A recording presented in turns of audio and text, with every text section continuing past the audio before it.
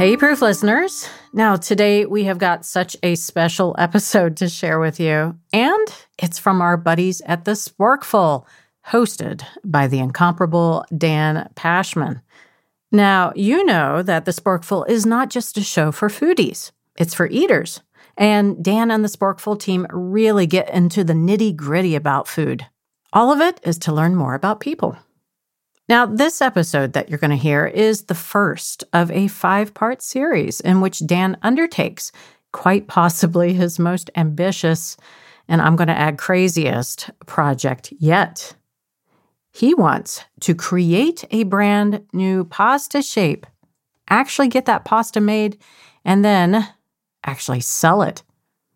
Now, the series is called Mission ImPASTAble. Who doesn't love a good pun? And it's full of fun and really interesting conversations. You're going to hear about pasta engineers and architects, and you're going to understand exactly why Dan hates spaghetti. Now, after you listen, be sure to head on over to the Sporkful to hear the rest of the series, and you can find them wherever you listen to podcasts. Right now, you can also find episodes 2 and 3 on the Sporkful's feed. Enjoy the episode.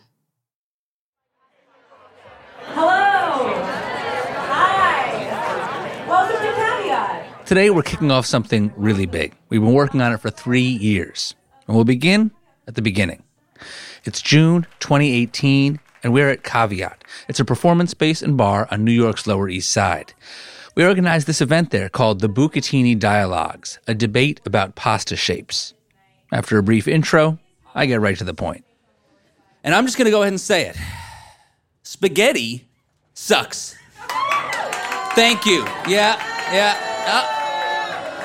I said it. It's round on the outside. That means that there's a low surface area in relation to the volume. That means that sauce doesn't adhere to it well. It means less of it contacts your teeth when you first bite it. It's like, there's all this romanticism around spaghetti, but spaghetti and meatballs isn't even an Italian thing. All right, like The Lady and the Tramp did a great disservice to American culinary history by romanticizing spaghetti. What we really should have taken from that movie is that it's a pasta shape that's only fit for dogs. Oh, it's going to get real tonight. Don't you worry. At this debate about pasta shapes, I take a stand. We can do better, is the point that I'm trying to make. We can do better than spaghetti. But not everyone agrees. Get comfortable. Okay. I'm joined by 2 friends and fellow food podcasters, Evan Kleiman, host of KCRW's Good Food, and Francis Lamb, host of The Splendid Table. Unlike me, they're also both trained chefs. Evan owned one of LA's top Italian restaurants for more than 25 years. And this is where I should warn you, this podcast has some explicit language. That's just what happens when people debate the merits of spaghetti. All right, Evan, go on. Defend spaghetti. Okay, first of all, spaghetti is the pasta. It is the beginning of all pasta, and it's the beginning of handmade pasta and the beginning of industrialized pasta, but more than that, it's how every child becomes indoctrinated into the beauty of eating. When they suck up that first little strand, when they're a little kid, and they realize that they can do that by pursing their lips and sucking in, that's it. They're like gone for the rest of their lives. Francis? I'm with Evan on this one. I mean, saying spaghetti sucks because it doesn't have the right surface area and the right amount of contact with your teeth is a very foodie approach, Dan. I feel like for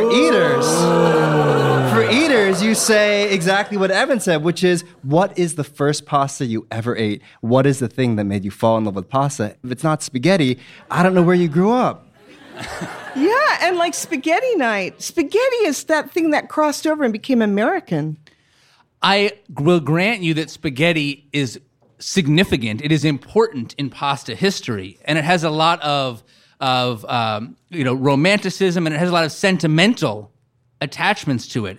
But I'm just saying, right now, here and now, as we sit here as adults who have so many pasta shapes to choose from, tell me one thing that spaghetti does better than any other pasta shape. Any top echelon pasta shape.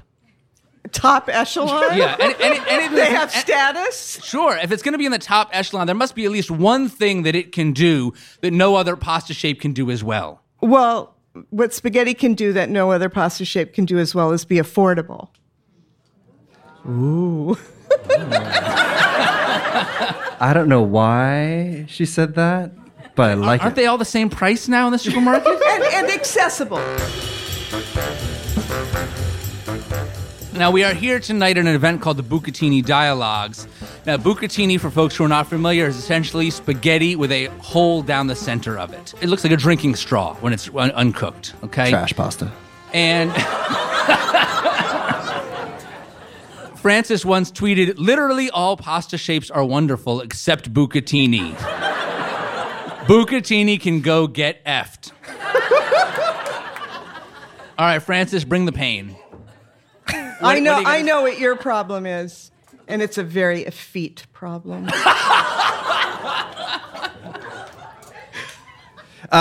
Here's a problem with bucatini. It's very simple. Ready? I've never actually practiced this, so I don't know if it's work. This is the sound when you eat spaghetti. The pasta.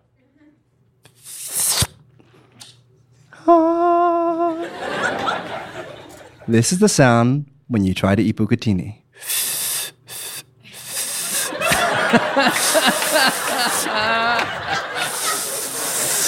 What kind of pasta doesn't come into your goddamn mouth when you want it to? It's not a noodle. Have you ever tried to use a drinking straw?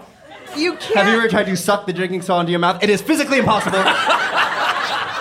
Because it's not solid. And there's a goddamn hole in the middle, which everyone says, that's the beauty of bucatini. You get sauce in the middle. Fuck bucatini and the sauce in the middle. You can't get the thing in your mouth. I don't care how much sauce is in the middle. I think Francis's point about slurping bucatini is valid. And I want to emphasize his other point. Bucatini lovers claim it gets a lot of sauce in the middle, that it's a better spaghetti that holds more sauce because of the tube. But that's a lie. The hollow center of most bucatini is too narrow to gather much sauce. I'm with Francis here. The shape doesn't live up to the hype. And I put a lot of thought into these kinds of issues, into what I'm eating and how to make it better. That's why I fold my pizza inside out and eat my cheeseburgers upside down. My method for turning an omelet into a breakfast sandwich is so convoluted, we don't have time to get into it right now. And I love pasta. So over my many years, and likely thousands of pounds of pasta consumed, I've put a lot of thought into what makes some pasta shapes better than others. In fact, I've actually come up with 3 criteria by which I believe all pasta shapes should be judged. Ready? Number 1, forkability. Forkability. Forkability. Yeah, that's right. We get sound effects. That's how important this part is. Forkability. How easy is it to get the pasta on your fork and keep it there? Number 2, sauceability. Sauceability. Sauceability. How readily does sauce adhere to the shape? Number 3, the most important of all, tooth sinkability. Tooth sinkability. Tooth sinkability. How satisfying is it to sink your teeth into it? Even the most iconic pasta shapes in the world have flaws in at least one of these areas. Angel hair. It turns to mush 30 seconds after you put it in the water. No tooth sinkability. Fettuccine, linguine, too smooth on the outside. You need surface area, texture to pick up sauce for sauceability. Rigatoni, the ridges on the outside do make it more sauceable, but the tube is often too wide, so it springs off the fork. That's a forkability issue. And you got wagon wheels and bow ties. Those are gimmicks. They don't cook evenly. They're mushy on the perimeter and hard in the center. You see, spaghetti's not the only shape that sucks. I could go on. But where am I going with all this? Well, as I said, we can do better. That's why I gathered everyone together at Caveat. It's why we're all gathered together here today on this podcast. And that is why I am excited to tell you here tonight, for the first time, that we are embarking on one of the most ambitious... You know, I'm gonna retract that. We are embarking on the most ambitious project in Sporkful history. We are gonna set out to invent a new pasta shape. That awkward groan that you just expressed is not an unfamiliar reaction to me, I must say. I went to my boss, Chris Bannon. I said, Chris, we're going to invent a new pasta shape. He said, Dan, nobody cares about pasta shapes. Do you think that's true? No. Yeah.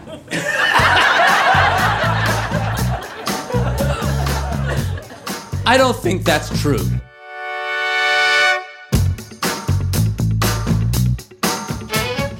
This is the Sporkful. It's not for foodies, it's for eaters. I'm Dan Pashman. Each week on our show, we obsess about food to learn more about people. Now, I want to be very clear. This is not just a theoretical exercise. We are setting out to invent a new pasta shape and actually get it made and actually sell it. I'm talking thousands of boxes of pasta on an industrial scale, so people everywhere, people just like you, can try it. We're going to tell the story of this quest over 5 episodes of our podcast, and hopefully, at the end, the world will have a new pasta shape. One that maximizes forkability, sauceability, and tooth sinkability like no shape that's come before. This is Mission ImPASTAble.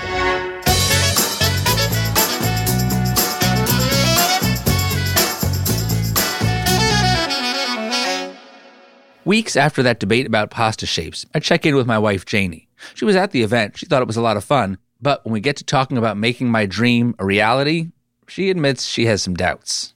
I can't even think of a shape that doesn't already exist. So what are your thoughts on my idea of trying to create a new one? I think you're like a really smart person, and maybe utilize that energy to think of something else other than a pasta shape. A new flavor? Ice cream? Janie will come around. I checked back in with Evan Kleiman. You heard her at the start in the live event. I asked her for her take on my mission. One part of my brain thinks that it's a fool's errand because there's been like centuries of culture laying down all these shapes before you. But then there's also the other part of my brain that's insanely curious to see what you would come up with. Curious is good. I'll take that. But then Evan starts bombarding me with questions. Have you met with a pasta engineer yet? What do you like eating? Are you thinking of a long shape or a short shape? I haven't gotten that far.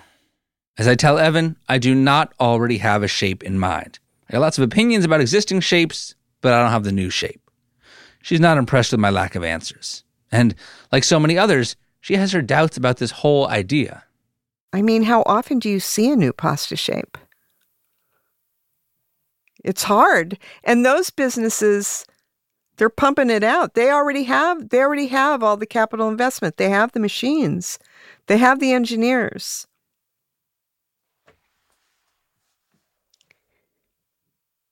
Are you there? Yeah, no, yeah.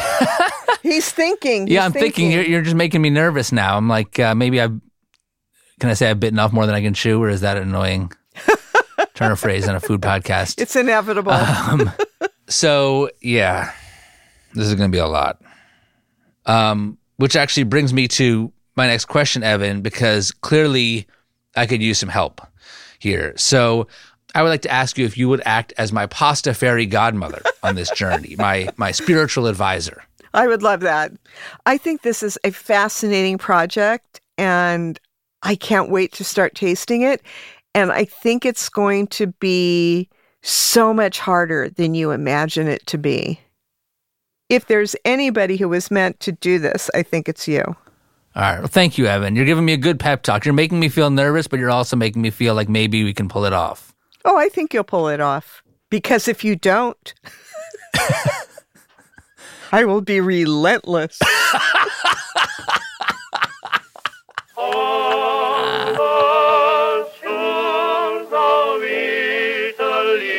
Evan sends me off with some instructions. She says before I can even start to design a shape, I got to understand what materials I'm working with. I have to learn about the ingredients and how they'll affect the final pasta.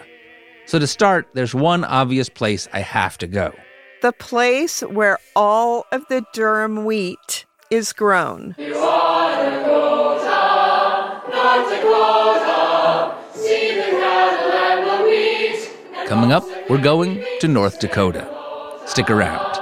North Dakota, but you just can't say goodbye.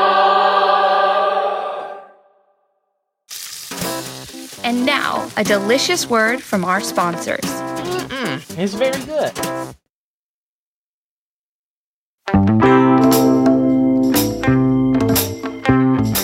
Welcome back to the Sporkful. I'm Dan Pashman. Hey, I hope you'll check out the episode we did a couple weeks ago. We put the call out for single Sporkful listeners looking for love.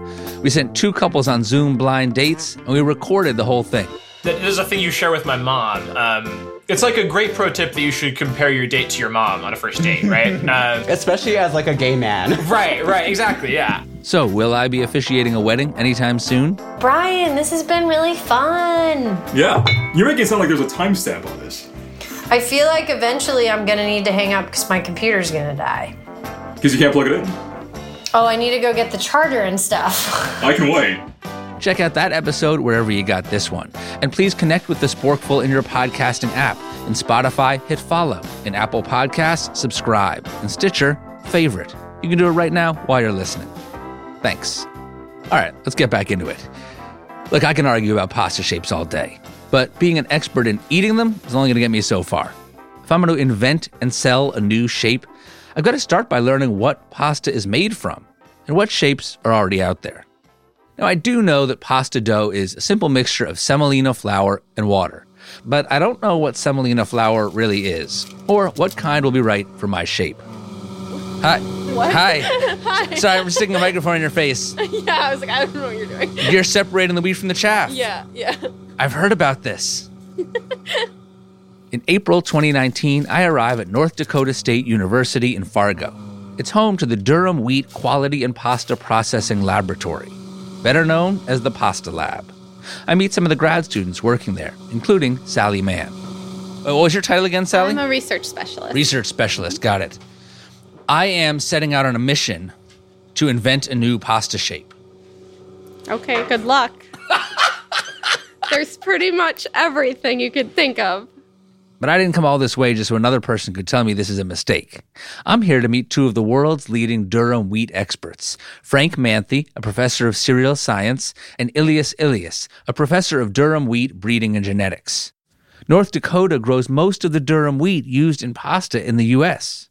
Frank and Ilias have been developing new varieties of that wheat for decades. In other words, if you've ever eaten pasta in America, you've almost definitely eaten pasta they had a hand in.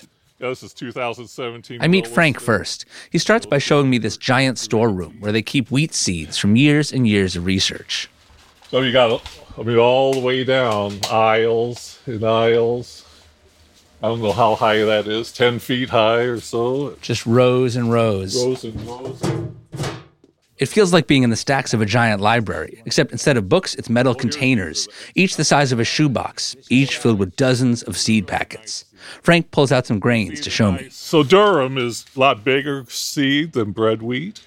It's got a nice amber appearance. It's kind of vitreous. This seed library contains thousands of wheat varieties developed over the years at the Pasta Lab, including some in the works for the future. Now Frank takes me to meet the other half of the Pasta Lab's buddy comedy, Dr. Ilias Ilias. If Frank is the laid-back Midwesterner, Ilias, who's originally from Syria, gets right to the point. We got some emails, we got some phone calls, and we don't know who you are, so what do you want? Well, I tell them, I'm here for a little Pasta 101. So, what is Durham wheat, as opposed to any other kind of wheat? Oh, there are different types of wheat. To begin with, you have what we call the hexaploid wheat.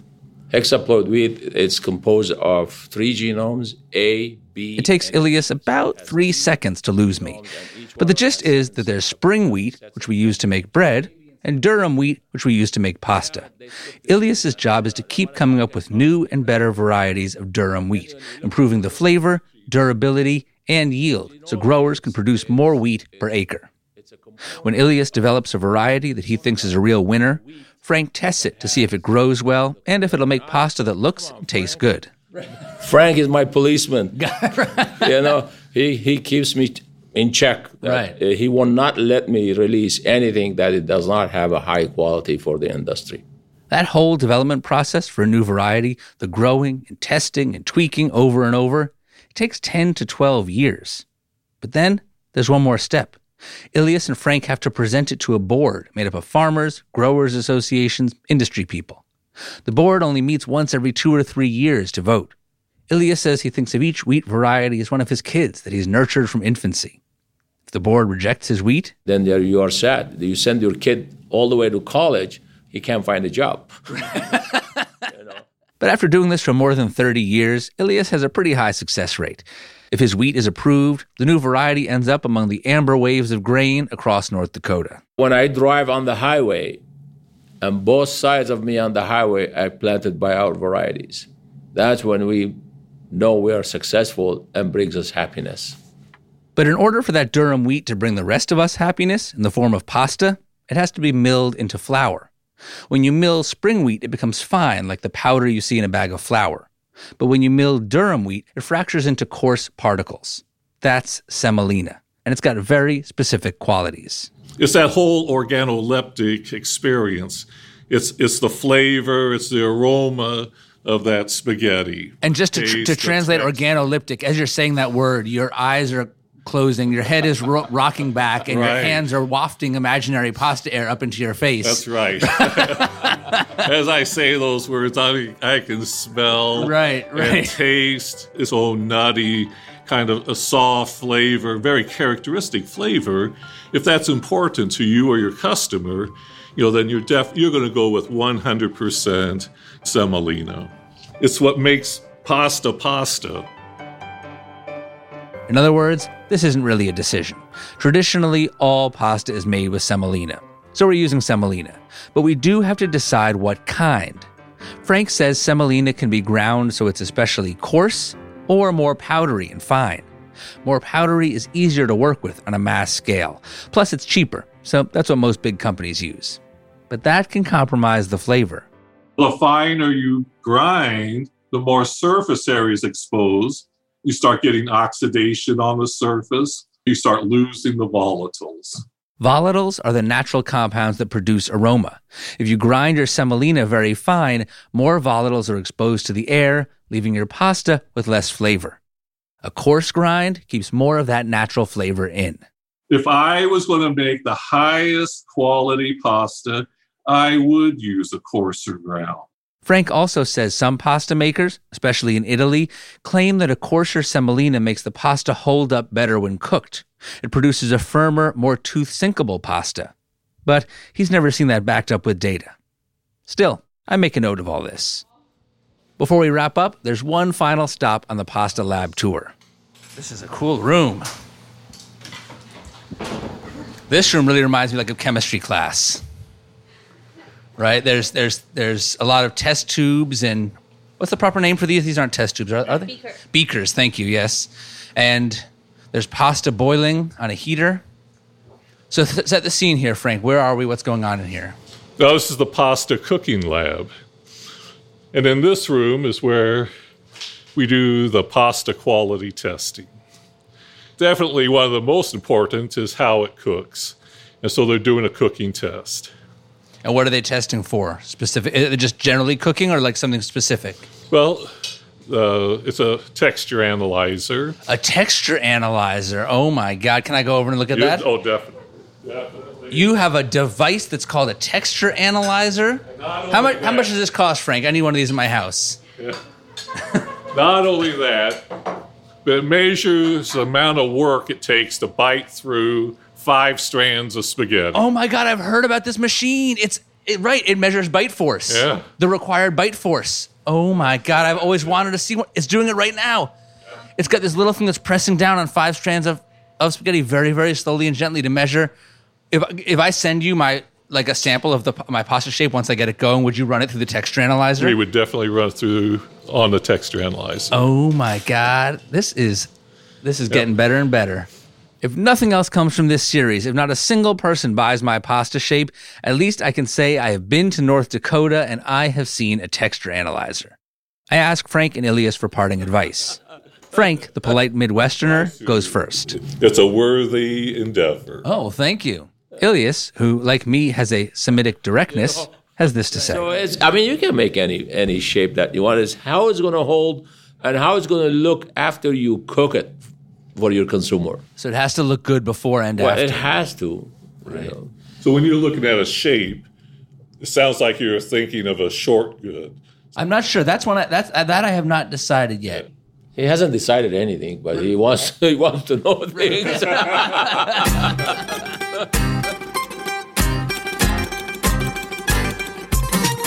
Now I know what factors to consider when I pick my semolina. Plus, Frank's going to run my samples through the texture analyzer. Overall, a success. A few months after my trip to North Dakota, middle of 2019, I embark on the next leg of my journey.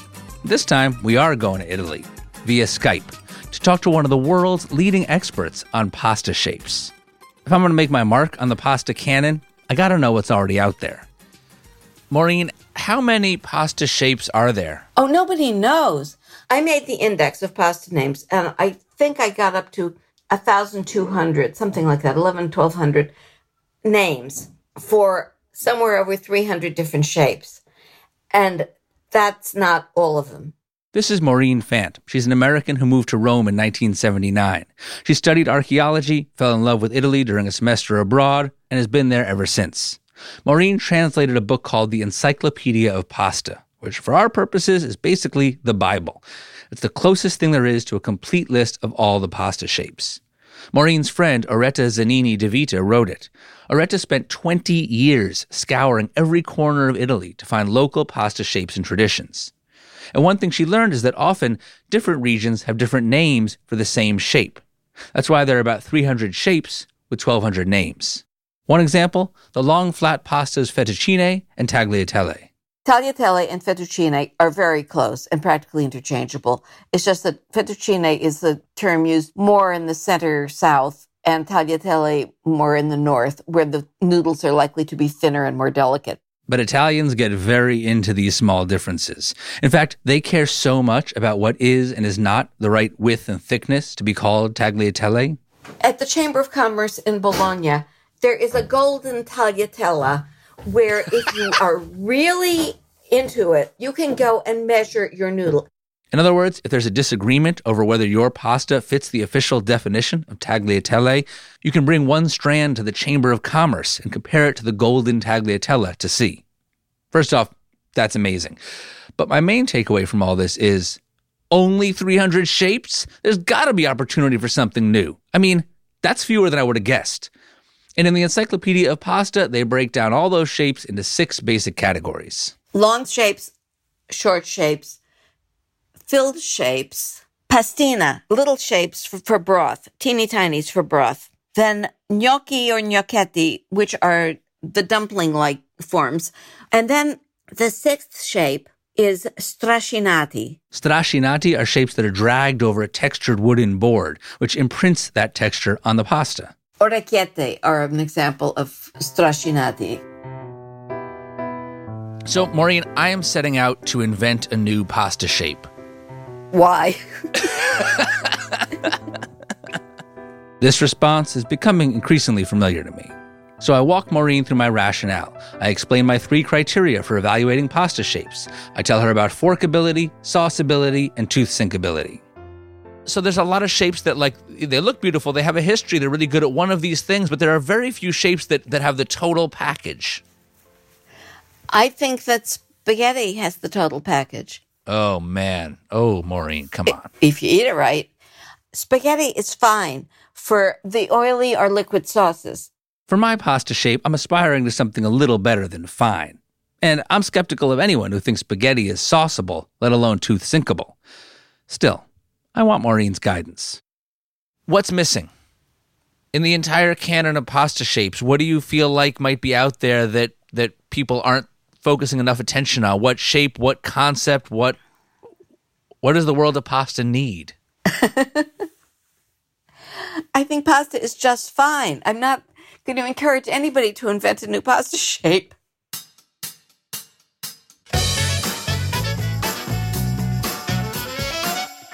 Coming up, when Mission ImPASTAble continues, I begin the work of inventing a new pasta shape. I'll head into the kitchen with friends and family to sample a bunch of pastas. This one keeps falling off the fork. It doesn't have good forkability. Is that a real word? It is now. But eating pasta is the easy part. How am I actually going to make it? I got to find a company that's already making pasta to work with me. So we'll embark on the search for a partner. And because Sfoglini is already on the shelves at Whole Foods, if you make our shape, can you just put it on the shelves at Whole Foods?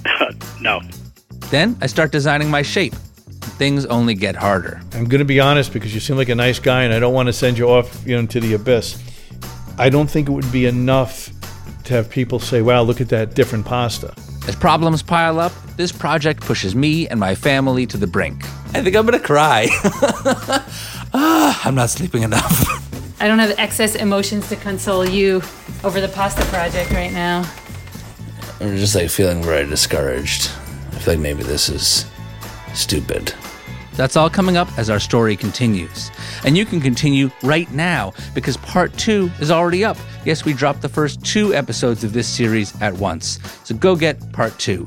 And while you're doing that, please make sure you connect with our podcast in your podcasting app so you don't miss the rest of Mission ImPASTAble. In Spotify, hit follow. In Apple Podcasts, subscribe. In Stitcher, favorite. Thanks. And hey, you want to see photos and videos of this whole process? You want to see the texture analyzer? Follow me on Instagram. This week I'll be posting pics from North Dakota and from the live event with Evan and Francis. On Instagram, I am @TheSporkful. I want to give a special shout out to the people who helped drive home the point there on forkability, tooth syncability, etc. Did you recognize those voices? I'll give you one more chance. Sauceability. Sauceability. Yes, that was Helen Zaltzman of the podcast The Illusionist and the one and only Bill Nye. His podcast is Science Rules. Hi, folks. Bridget here again. Wasn't that an amazing episode? Now, if you want to hear the rest of Mission ImPASTAble, and you know you do, head over to the Sporkful. It's available wherever you're listening right now. Go ahead and subscribe, follow, favorite, because it's just a great show. This episode was produced by the Sporkful team, which of course includes Dan Pashman, Emma Morgenstern, Ann Sani, Andres O'Hara, Gofin Mputubuele, Tracy Samuelson, Jared O'Connell, Daisy Rosario, and Peter Clowney. The theme music was written by Andy Christens, with additional music by Black Label Music.